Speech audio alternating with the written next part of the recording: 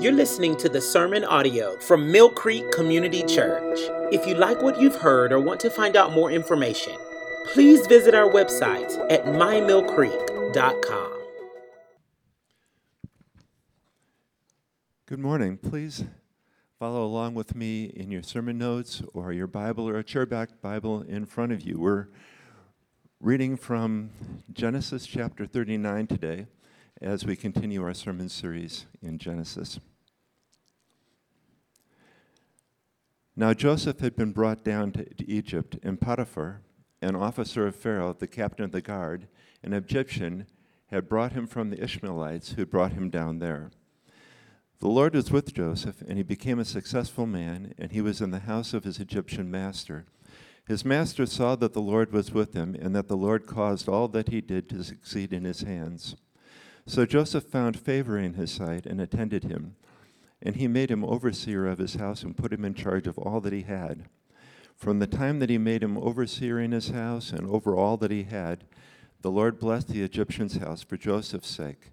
The blessing of the Lord was on all that he had, in house and field. So he left all that he had in Joseph's charge, and because of him, he had no concern about anything but the food he ate.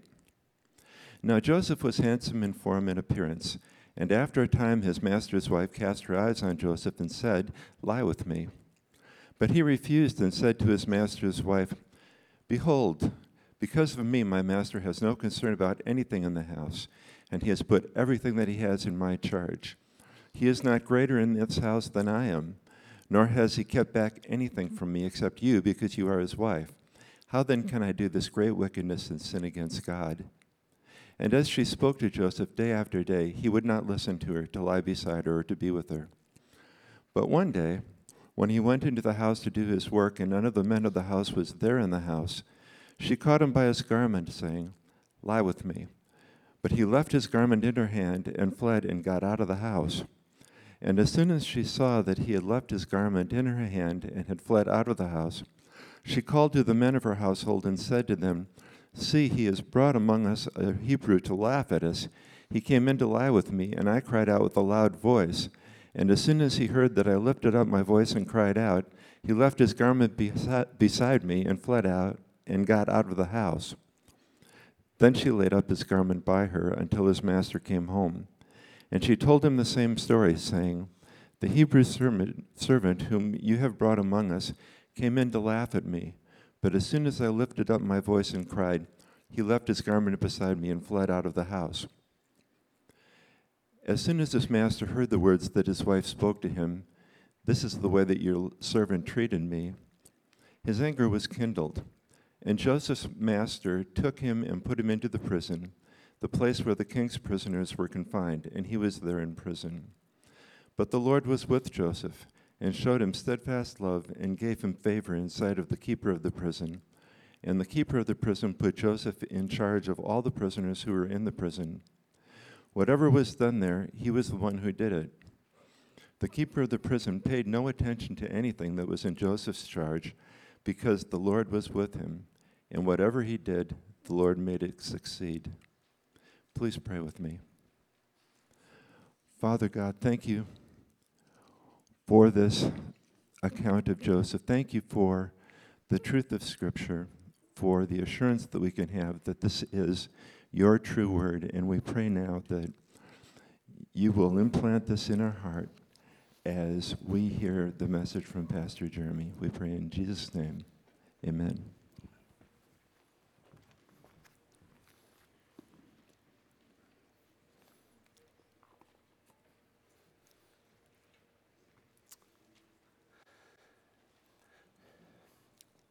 The prosperity gospel is an awful and deceptive message that presents itself on the surface as if it's just normal Christianity. But underneath this false veneer is a wicked and awful message that will bring spiritual disaster. For those unfamiliar with the prosperity gospel, it's a popular theology that plenty of churches here in our town subscribe to. And if you turn on some late night preachers on cable TV, you'll hear them spewing this garbage there as well. It's here in Kansas City. As I understand, it's also getting exported all over the world. This idea that has traded the main message of the Bible, what we here would call the biblical gospel, for something called the prosperity gospel. Notice the adjective is so different. There's a biblical gospel or a prosperity gospel. And in short, the prosperity gospel would say that if you're a Christian, God wants you right now to be healthy, wealthy, and successful.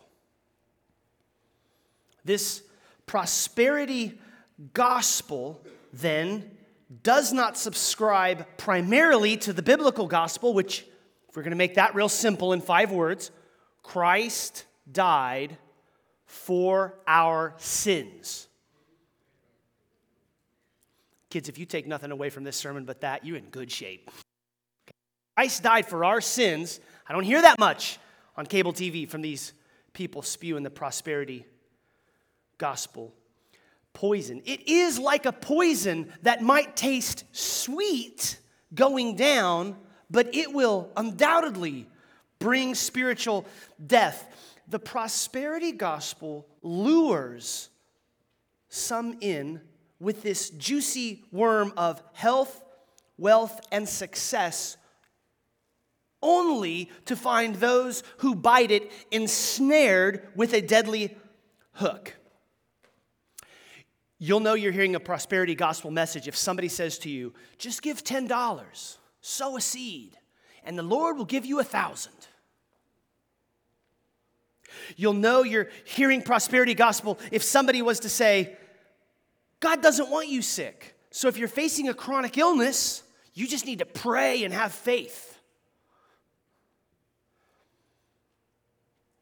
For anyone who's ever tried the prosperity gospel Kool-Aid,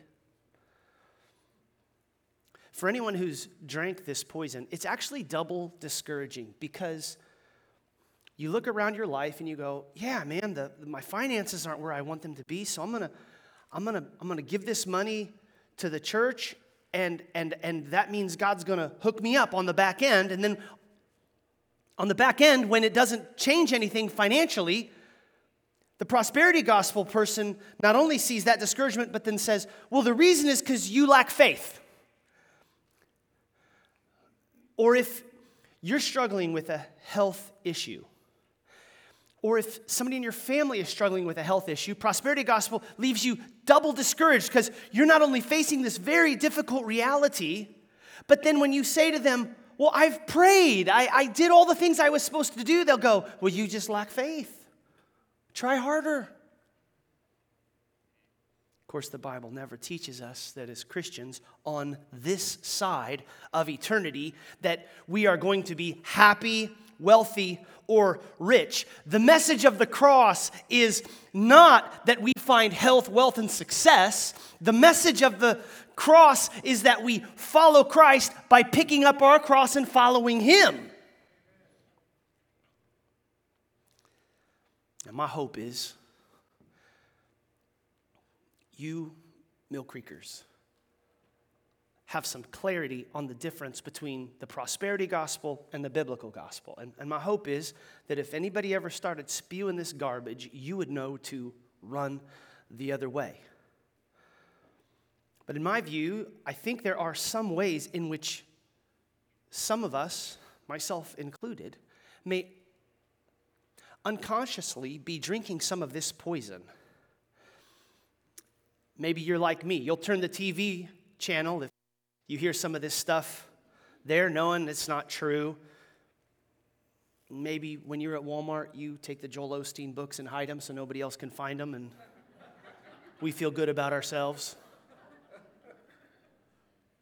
But there are times when actually I think we here, as biblically faithful as we're aiming to be, may actually have some prosperity gospel Kool-Aid in our cups. And this morning we come to a text that's going to confront this deadly message.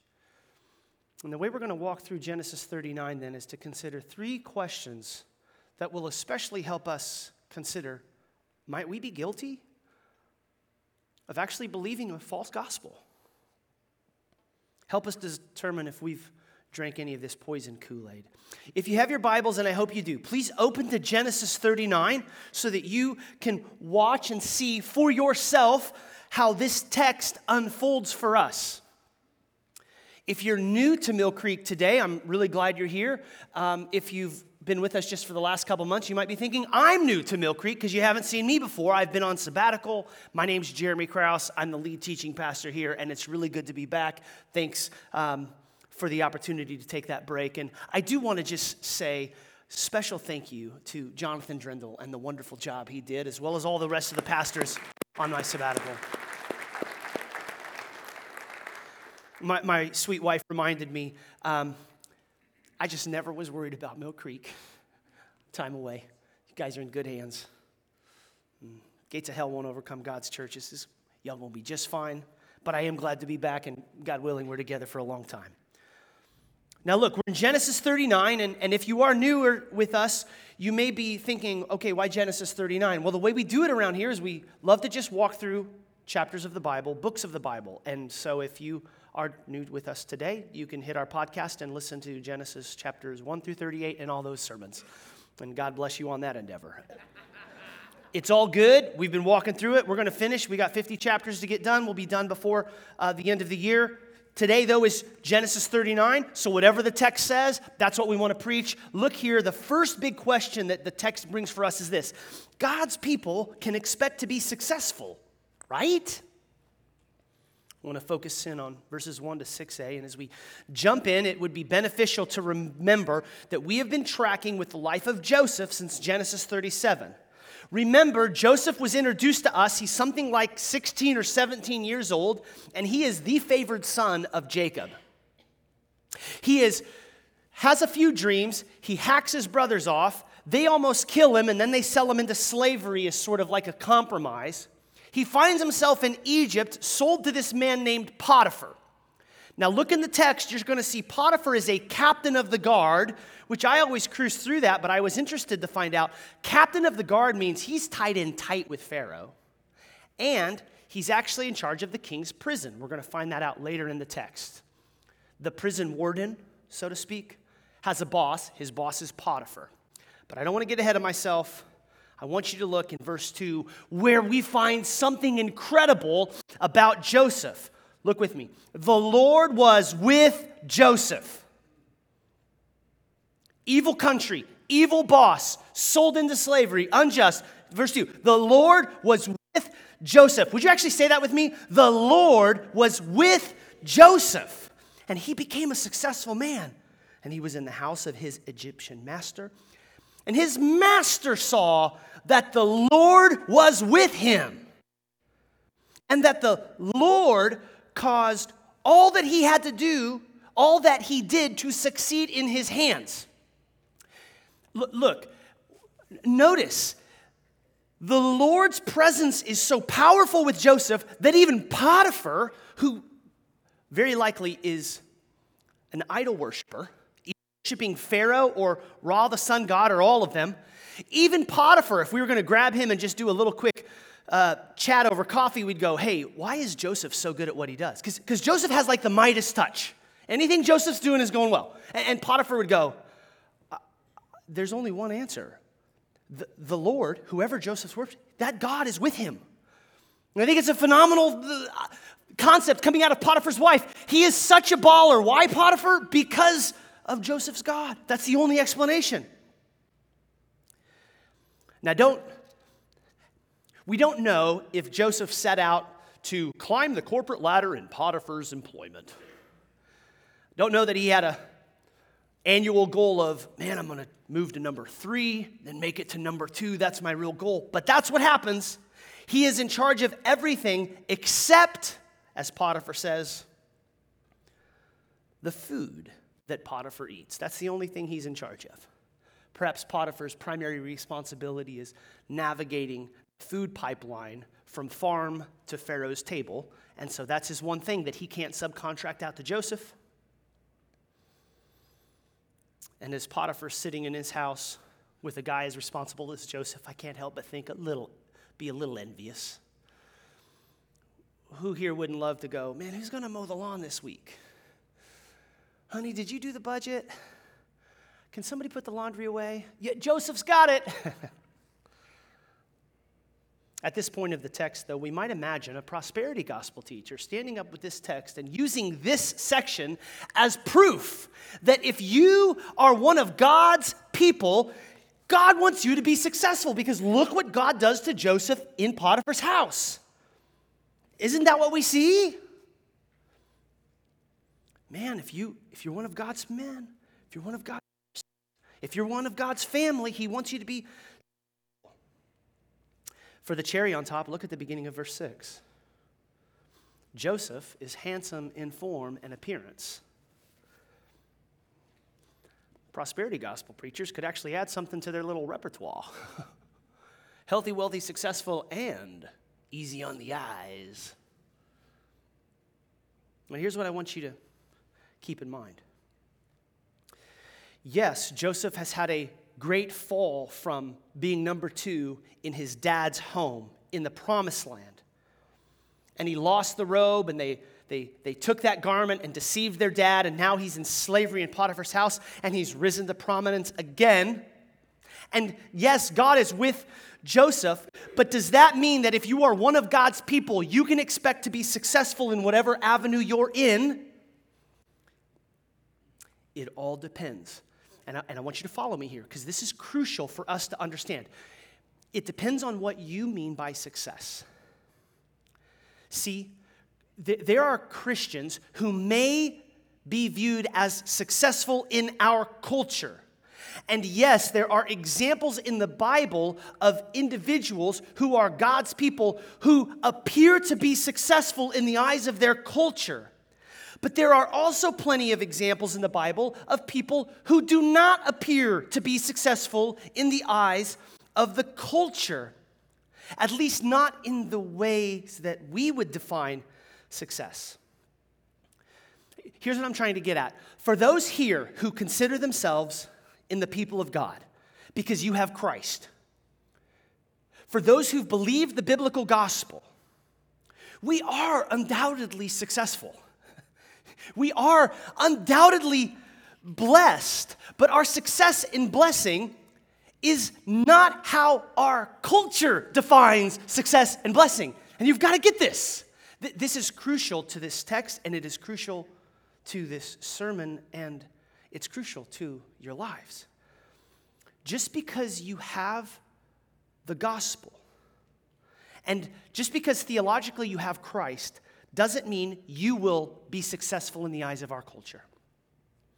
And the problem that prosperity gospel preachers have, and some of us may have, as we come to this text and we read in chapter 39, verse 2, Joseph's successful, or in verse 5, he has the Lord's blessing, and we jump to the conclusion, well, that's what God wants for us. He wants us to be successful, and he wants us to be blessed. And I would say, yes, but in the way the Bible defines success and blessing, not in the way our culture does.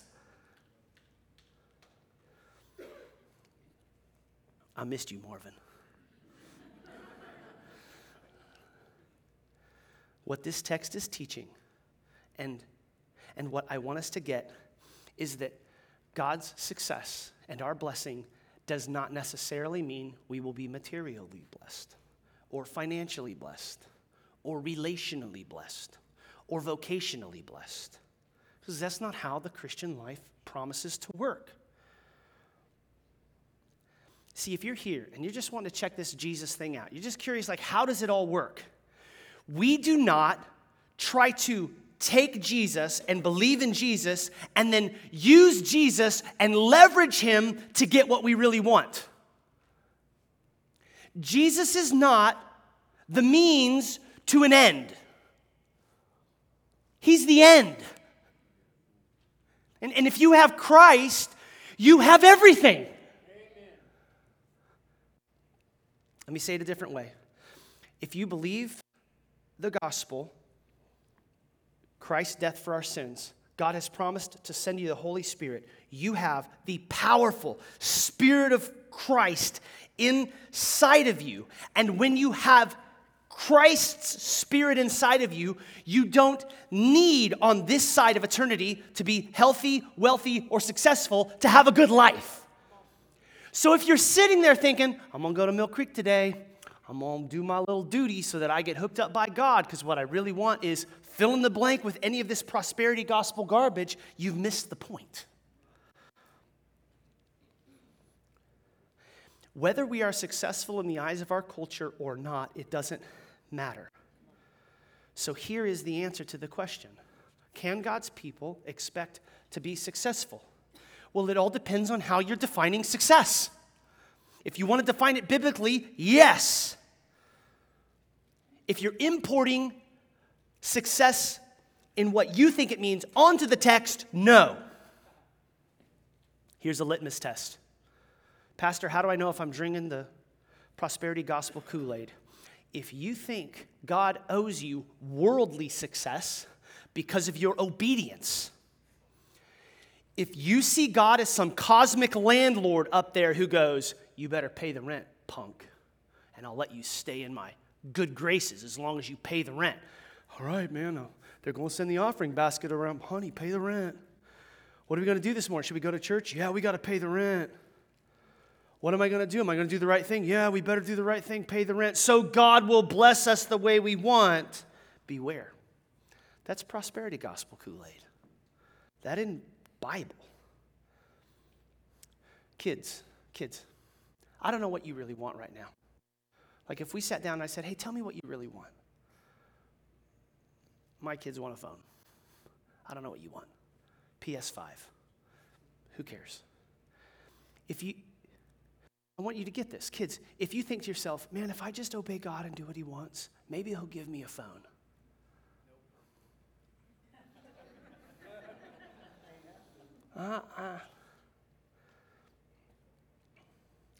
God owes you nothing. He owes me nothing. You and I can obey the rest of our lives. He owes us nothing. We can still end up poor, sick, and hated in the eyes of our culture. You and I can follow every biblical principle in the book of Proverbs for trying to be good people, for trying to honor God in our marriages, for trying to honor God with our kids, trying to be financially wise. We can follow every piece of advice in the text, and we can still end up poor, sick, and hated. But if we have Christ, we have everything. For those capturing and internalizing this point, here's an application. In view of this, let us do our best for Christ. In view that we have Christ and whatever responsibilities are before us today and this week, let's do our best.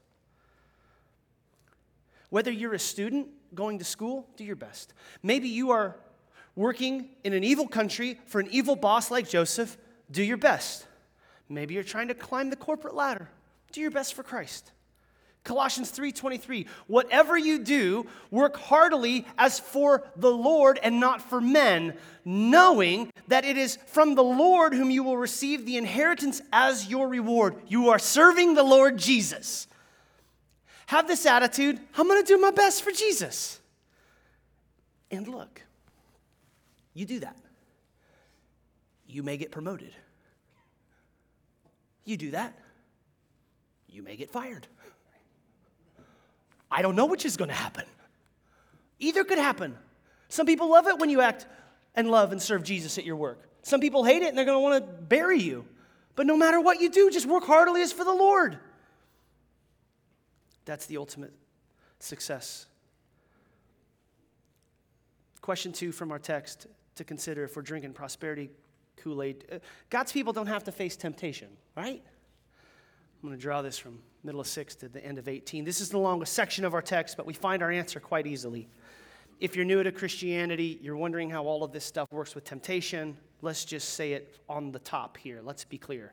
God's people will face temptation. I was really hoping you're going to say no.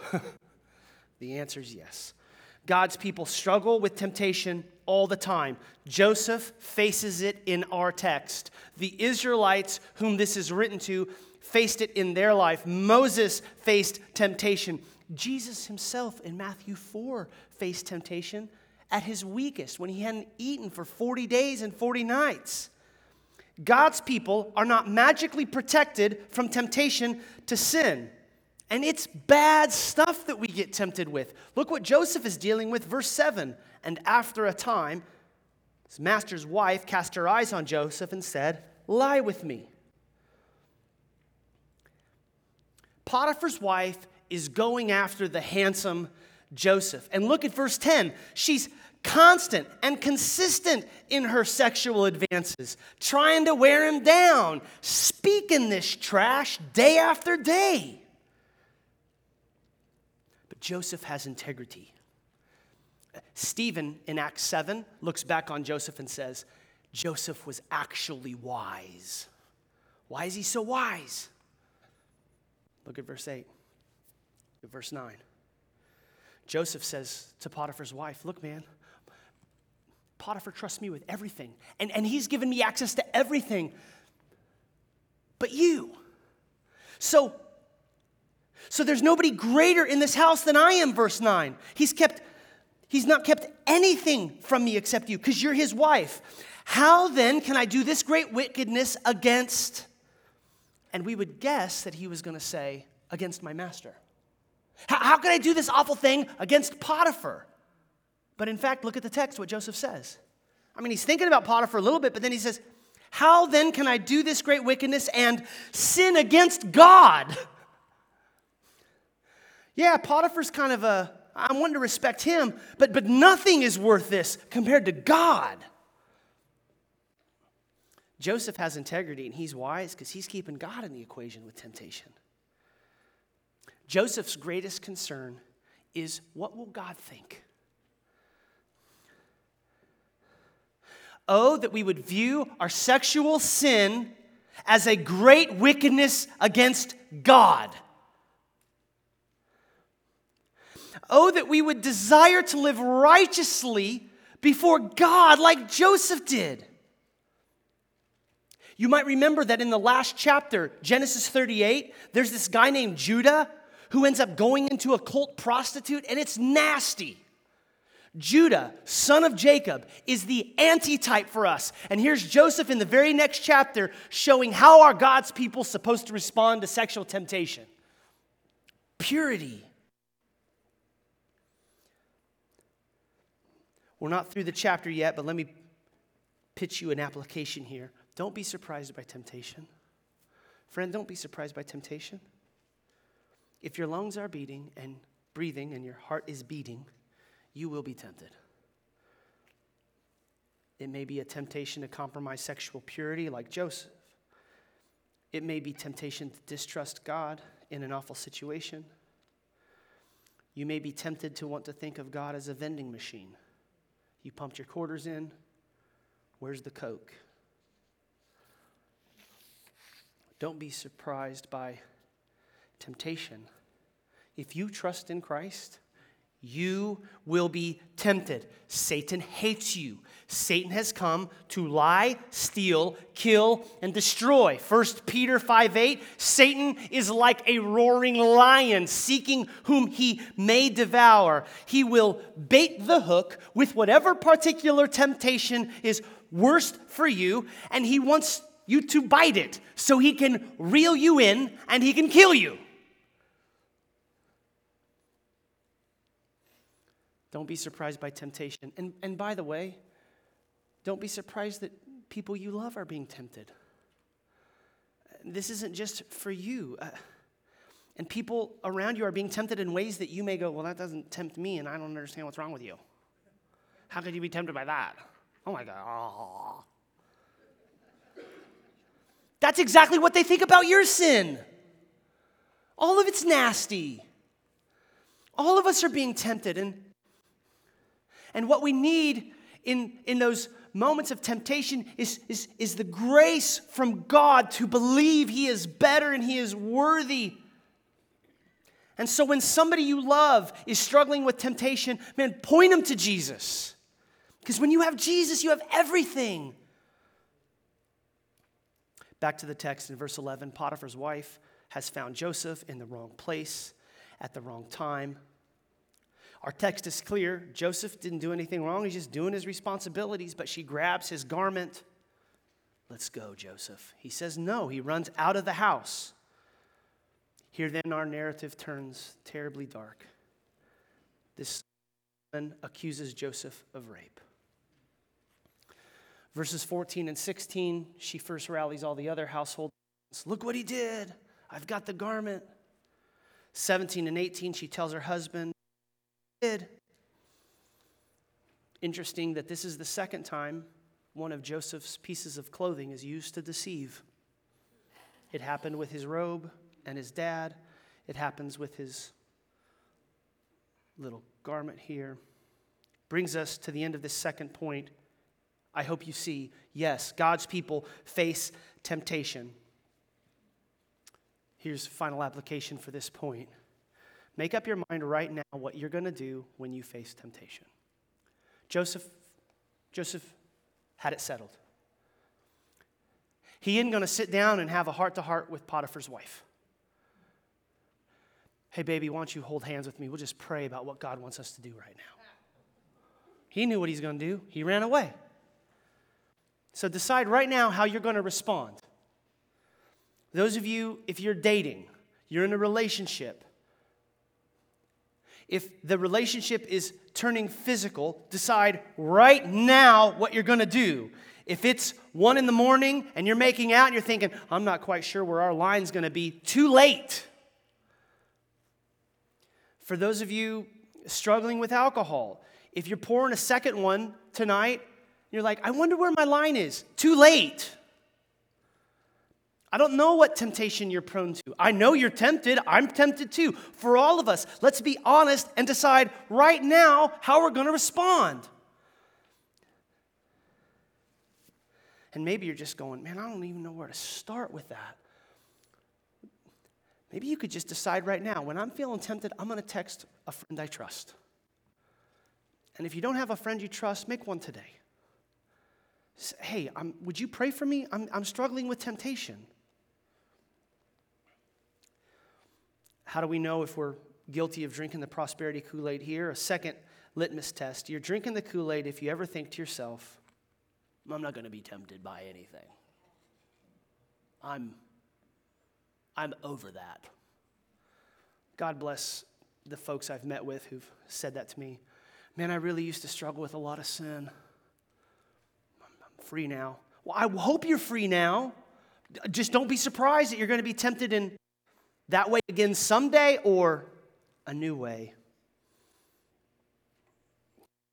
You're drinking the Kool-Aid if you don't think you're ever going to suffer as well, which brings us to our final question, final part of the text. God's people won't hit rock bottom, right? I think that's a presumption of the prosperity gospel preachers. Oh, you won't hit rock bottom. So we won't hit rock bottom, right? Once Potiphar hears his wife's story here in the text, his anger is kindled. But notice something. The text doesn't tell us exactly who Potiphar's angry at. It's vague. Some commentaries noted the language here is trying to give us this impression he's angry, but we don't know where his anger is aimed. I always just imported onto this that, well, of course he's mad at Joseph, duh, but that's not the way the language works. Hold that thought for a moment and look what happens to Joseph in verse 20. And Joseph's master took him and put him into the prison, the place where the king's prisoners were confined, and he was there in prison. Here's what I learned. If you are an immigrant slave in Egypt, accused of raping the master's wife, you're killed. Like if we would have been there prior to Potiphar walking home from his day, and we were one of the household servants who is like, Potiphar's wife's like, Joseph tried to take advantage of me and I have his garment. We would go, well, what do you think is going to happen to Joseph? The answer is, he did. In fact, Potiphar, the expectation is, he doesn't even go to trial. Potiphar comes home. He takes him out back. Joseph's dead. You don't do this. And he's an immigrant slave. Who even cares anyway? Nobody cares. Kill the guy. You don't do that to my wife. So why is the text vague with where Potiphar's anger is aimed? And why does Joseph, as an immigrant slave, get thrown into the king's prison? By the way, the king's prison. This isn't General Pop's. All right, he's not just going to the normal prison. He's going to the special prison. Why is that? What I read from several different angles, and I think I've become convinced of this, is Potiphar's angry, but I think he knows something about his wife. And I think Potiphar realizes, I just lost my best guy. King Midas is gone, man. Because of my wife? I think it's possible. Draw your own conclusion. I know this is outside of exactly what the scripture is saying explicitly, but I think Potiphar realizes, oh man, wife, how did you do this to me? I'm not going to kill the man because I think he's innocent. I'm just going to throw him in my prison. And the king's prison was in his backyard. He's in charge of the prison, so he decides, I have to save face. I can't make my wife look awful, but I don't want to kill an innocent man. And then verse 21, most important part of this chapter. But the Lord was with Joseph and showed him steadfast love.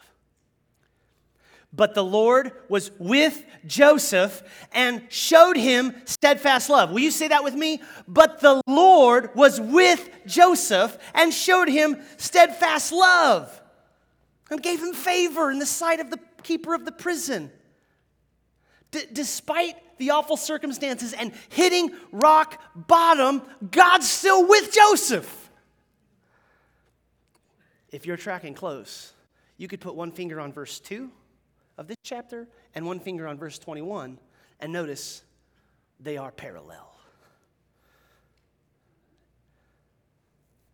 Joseph still has the Midas touch. He's just got a new job. Verse 22 and 23, he's climbing the food chain again. He's climbing the corporate ladder in the king's prison. Whatever Joseph does, the Lord makes it succeed. And here then is the answer to our final question. Might God's people hit rock bottom? Yes. God is all powerful. God has all control over all circumstances. And yet, will he allow those of us who are his people to hit rock bottom? In the text, clearly, yes. So it follows, dear friends, modern day Christians like you and I, we may very well choose to be faithful. In the face of temptation, great temptation, we may be obedient. And yet, our situation may move from bad to worse. Somebody may sit us down and go, something going on in your life? And you go, yeah, I've been facing this awful temptation. Oh, what'd you do? I obeyed the Lord. But why are things getting worse for you then? Sounds like Job. The prosperity gospel poison will blame you for little faith, telling you you shouldn't have to face difficult situations, but I'm telling you, Scripture is consistent, and it teaches us that despite righteous living, we will still suffer, whether that is in a form of persecution or a result of the fall. Christians will face awful circumstances and situations. We are not promised health, wealth, or success on this side of death. Oh yes, we look forward to the day, the future day, when Jesus comes back. After he comes back, health, wealth, and success is coming. And that's where prosperity gospel teachers just get it confused. Oh, it's all happening, but that's after Jesus comes back, not before. For us today, man, understand suffering is part of our journey. For us, though, who have Christ, we have everything. That's a sermon in a sentence. If you have Christ, you have everything. Do you believe that? You can strip everything else away. Everything else might fall away, but if we have Christ, we have everything. Friend, reject any part of the prosperity gospel poison you've been sipping. If you think you can avoid suffering and hardship because of your obedience, if you think you'll never hit rock bottom because you're so faithful, that's evidence you're believing the prosperity gospel.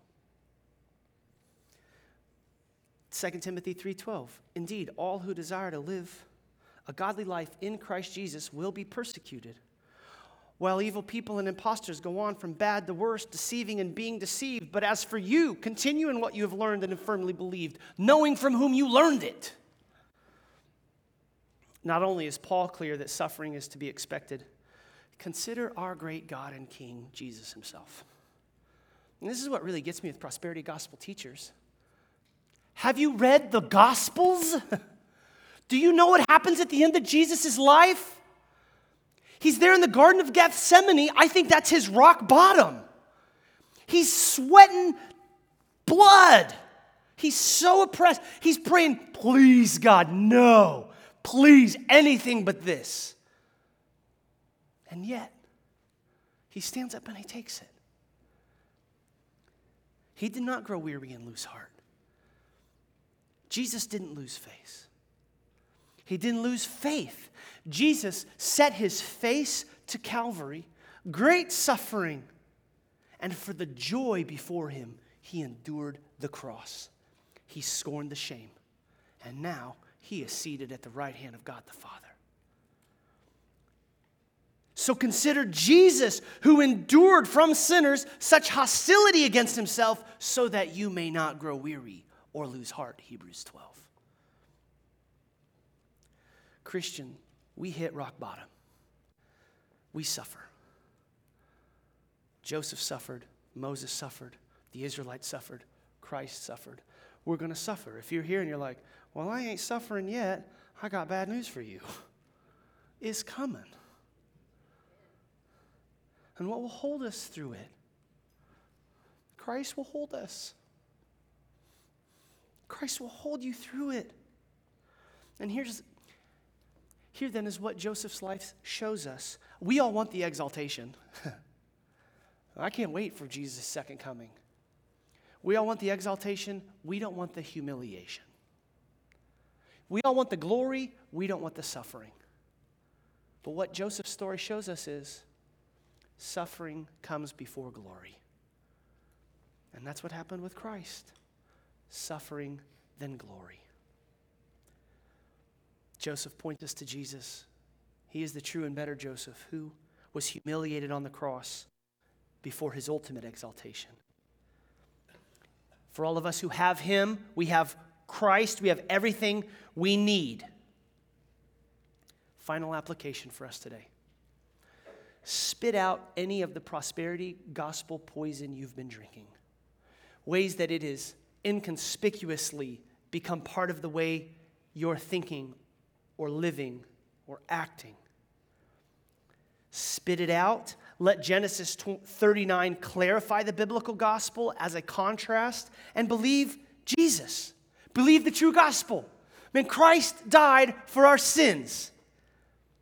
And Jesus really is Emmanuel, God with us. And if you have Christ, you have everything. Will you pray with me? Oh God, would you give us what we need for ways that we have wrongly believed the prosperity gospel? We are sorry. Convict us of sin. Give us assurance. In Jesus' name, amen.